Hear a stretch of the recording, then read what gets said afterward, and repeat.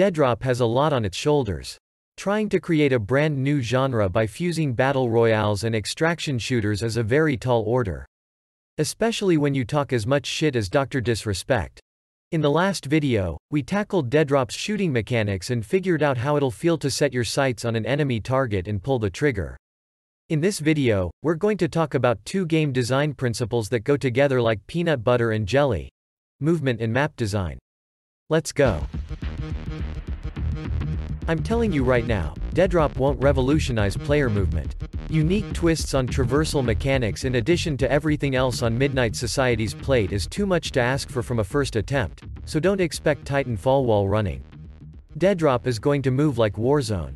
The perfect balance between arcade and realism. So look forward to mantling, sliding, and very limited stamina punishment. Copying anything else, Apex, Counter-Strike, Tarkov, would lead to disaster. Too fast and the player feels disconnected from the world and floaty. Too slow and players don't have the necessary speed and agility they need to traverse vertical map design. And that's one of the most interesting parts of Deadrop. How is Midnight Society gonna design maps that are limited horizontally but still work under the Battle Royale framework? Deadrop is promoting itself as a vertical extraction shooter. And that means the obvious: a lot of high ground, low ground skirmishes. So let's make one thing clear before we move on. The high ground, or defenders, will always have the advantage. We don't need to worry about making their day any better. In this video, we're going to focus on the low ground, or attackers, and what those players can do to overcome their positions. And in doing so, we'll answer one of gaming's hardest questions. How do you design maps that deal with high ground campers? Insights gleaned from these 4 games will lead the way. If you know, you know. Screw Battlefield 2042, the urban map design crown belongs to Battlefield 3. There are so many micro-skirmishes in one round of BF3 that it's hard to choose which one and on which map gives us the best use case for Deadrop. But we're definitely going with Operation Metro. Deadrop's main objective is always going to be up. So if we can figure out what works in the tight spaces of the subway, we can start piecing together good vertical map design. Specifically, let's focus on the side corridor leading to Capture Point B. So what worked with Operation Metro? Well, stairs can be difficult puzzle pieces to fit into maps, especially in quasi-realistic games. Take a look at these stairs from a real-life Paris metro station under Ile de la Cité. How many people side by side do you think could fit? Probably 6? That's fine for IRL. But in a shooter, it's a kill funnel. Now let's take a look at the side corridor stairs to Capture Point B. I've photoshopped a player model across the full span. I can place 10 men in a row. Operation Metro's stairs are purposely widened to encourage great gameplay. It gives the attacking team access to a few tools that help them defeat the defenders. Firstly, wide stairs give attackers enough room to move out and shoot, which forces defenders to worry about a wider angle of attack. Secondly, the stairs are also wide enough to let attackers dodge grenade spam without having to move down the stairs. That keeps attackers in the fight, and keeps pressure on defenders. Finally, it's no accident that the stairs are L-shaped with a platform in between. That gives attackers a corner for peeking and a platform they can use to recover and force pressure on defenders. So what can Deadrop do to their stairs and ramps? Widen them, obviously. That'll give attackers room to breathe, regroup, and stay alive. There's one big problem with that solution though.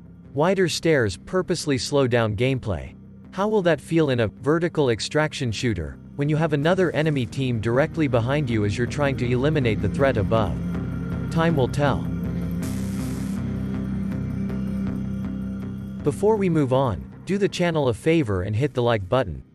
We're a new channel trying to pump our numbers up and every like counts, thanks. I know Fortnite is primarily a third-person shooter, but hear me out. Fortnite has probably, to date, the most creative takes on vertical map design and gameplay. If we can crack its code, Deadrop can learn a thing or two about what it needs to give players to help them overcome vertical campers. So, what does Fortnite get right? Summed up: tools, tools, and more tools, both aggressive and passive. In Fortnite, defenders can deploy dynamic geometry to block, trap, or even set up angles on their attackers. But it goes both ways. Attackers can easily build and destroy geometry to conquer their positions on the fly. A lack of static cover in Fortnite means high grounders rarely feel safe for long. Fortnite also offers huge passive mechanics that eliminate high ground tactical advantage, user-generated as well as environmental items and structures that mix up vertical movement speed. Launch or bounce pads are great for ascending quickly. And giving players quick gadgets or abilities that let them ascend and cover ground, is great for getting in and out of tough firefights. As I said, Fortnite has some of the most creative solutions to movement and map design in the business right now. What can Deadrop steal? Obviously being able to destroy defender cover is big, but what about using a teammate as a launch pad to give you a boost? Or maybe dynamic ziplines to cover a lot of ground? We'll see what creative solutions Midnight Society comes up with. Counter-Strike has vertical gameplay? Not quite, but its most popular map is all about putting pressure on defenders. My first and only love, Counter-Strike, and the iconic Dust 2, produces the tensest moments in gaming. And even though Deadrop isn't going to take shooting tips from Counter-Strike as I explained in one of my last videos, go check it out. Deadrop can learn a lot about guiding the flow of battle from the most popular online competitive FPS in the world. Picture these two scenarios. Counter-terrorists are defending both bomb sites, and the terrorists want to take bomb site A. How do they do it? Or even worse, terrorists have taken bomb site A, but haven't planted the bomb yet. How do the CTs stop them? Counter-Strike solves those setups beautifully by implementing two mechanics that have nothing to do with killing the opposing team. Firstly, an objective that forces high grounders off of their position. Secondly, a timer that punishes only one team. In the first scenario where the counter-terrorists are defending both bomb sites, a winning strategy could be to fake push B. Caught out in the open by the pit player now. Well, it's a smoke for Nico. It's going to go in CT spawn as a mid to be fake. Crikey. From long, yeah, that's gnarly, and this is great for a lot of reasons because it also stops that B player from having any say on these crossing folks, and while also like selling the illusion that this could be a fake. Yeah. That's a really lovely little smoke. CTs have to be in two places at once while the terrorists can devote 99% of their manpower to one bomb site. In the second scenario, the terrorists on bomb site A can't engage the CTs forever. Player be taken down upon arrival? No, it looks safe. They do need to Molotov towards shore before planting. 8 seconds remain here. Nitro takes a nade to the face. The 3-on-3 continues, and the retake begins. Do they plant the bomb and briefly take one man out of the fight? Or do they keep engaging CTs? Either way, time isn't on their side. So how can Deadrop force defenders off of their positions? Well, Deadrop is going to be a battle royale. There's gonna be a closing circle mechanic, but that punishes all teams equally. What about giving defenders objectives they need to meet in order to access higher floors? They would have to continue up the map or face some sort of penalty. It's definitely going to be interesting to see how Midnight Society solves the vertical map camping problem. Before I finish the video, honorable mention to the game that's probably going to inspire Deadrop the most: Warzone. Warzone had a lot of problems with teams camping on rooftops in Verdansk. It was so bad that there were many times when Dr. Disrespect and Z-Laner, another video game streamer, would actively avoid roof campers. Warzone solved this by attaching ziplines to certain buildings. That one addition alone created another pathway up to the roof and also mixed up player speed in the process. Now roof campers had to time two flanks, foot traffic on stairs and the almost instantaneous speed of ziplines. Deadrop will most likely integrate shortcuts to higher levels in their map design as well.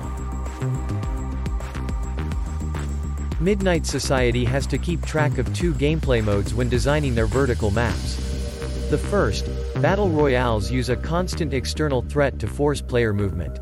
The second, Extraction Zones, use some sort of timer that also forces all or some teams to move. It'll be cool to see how Midnight Society tweaks these two mechanics to manipulate player movement successfully. Because if they don't get it right, the majority of players will feel sandwiched and out of control too often. In current battle royales, large horizontal maps give teams time to scavenge, choose their targets, and retreat if they need to. How will Deadrop give similar freedoms? Whatever solutions the developers come up with, Thank God they're trying something new. The online competitive first-person shooter genre needs a huge injection of innovation.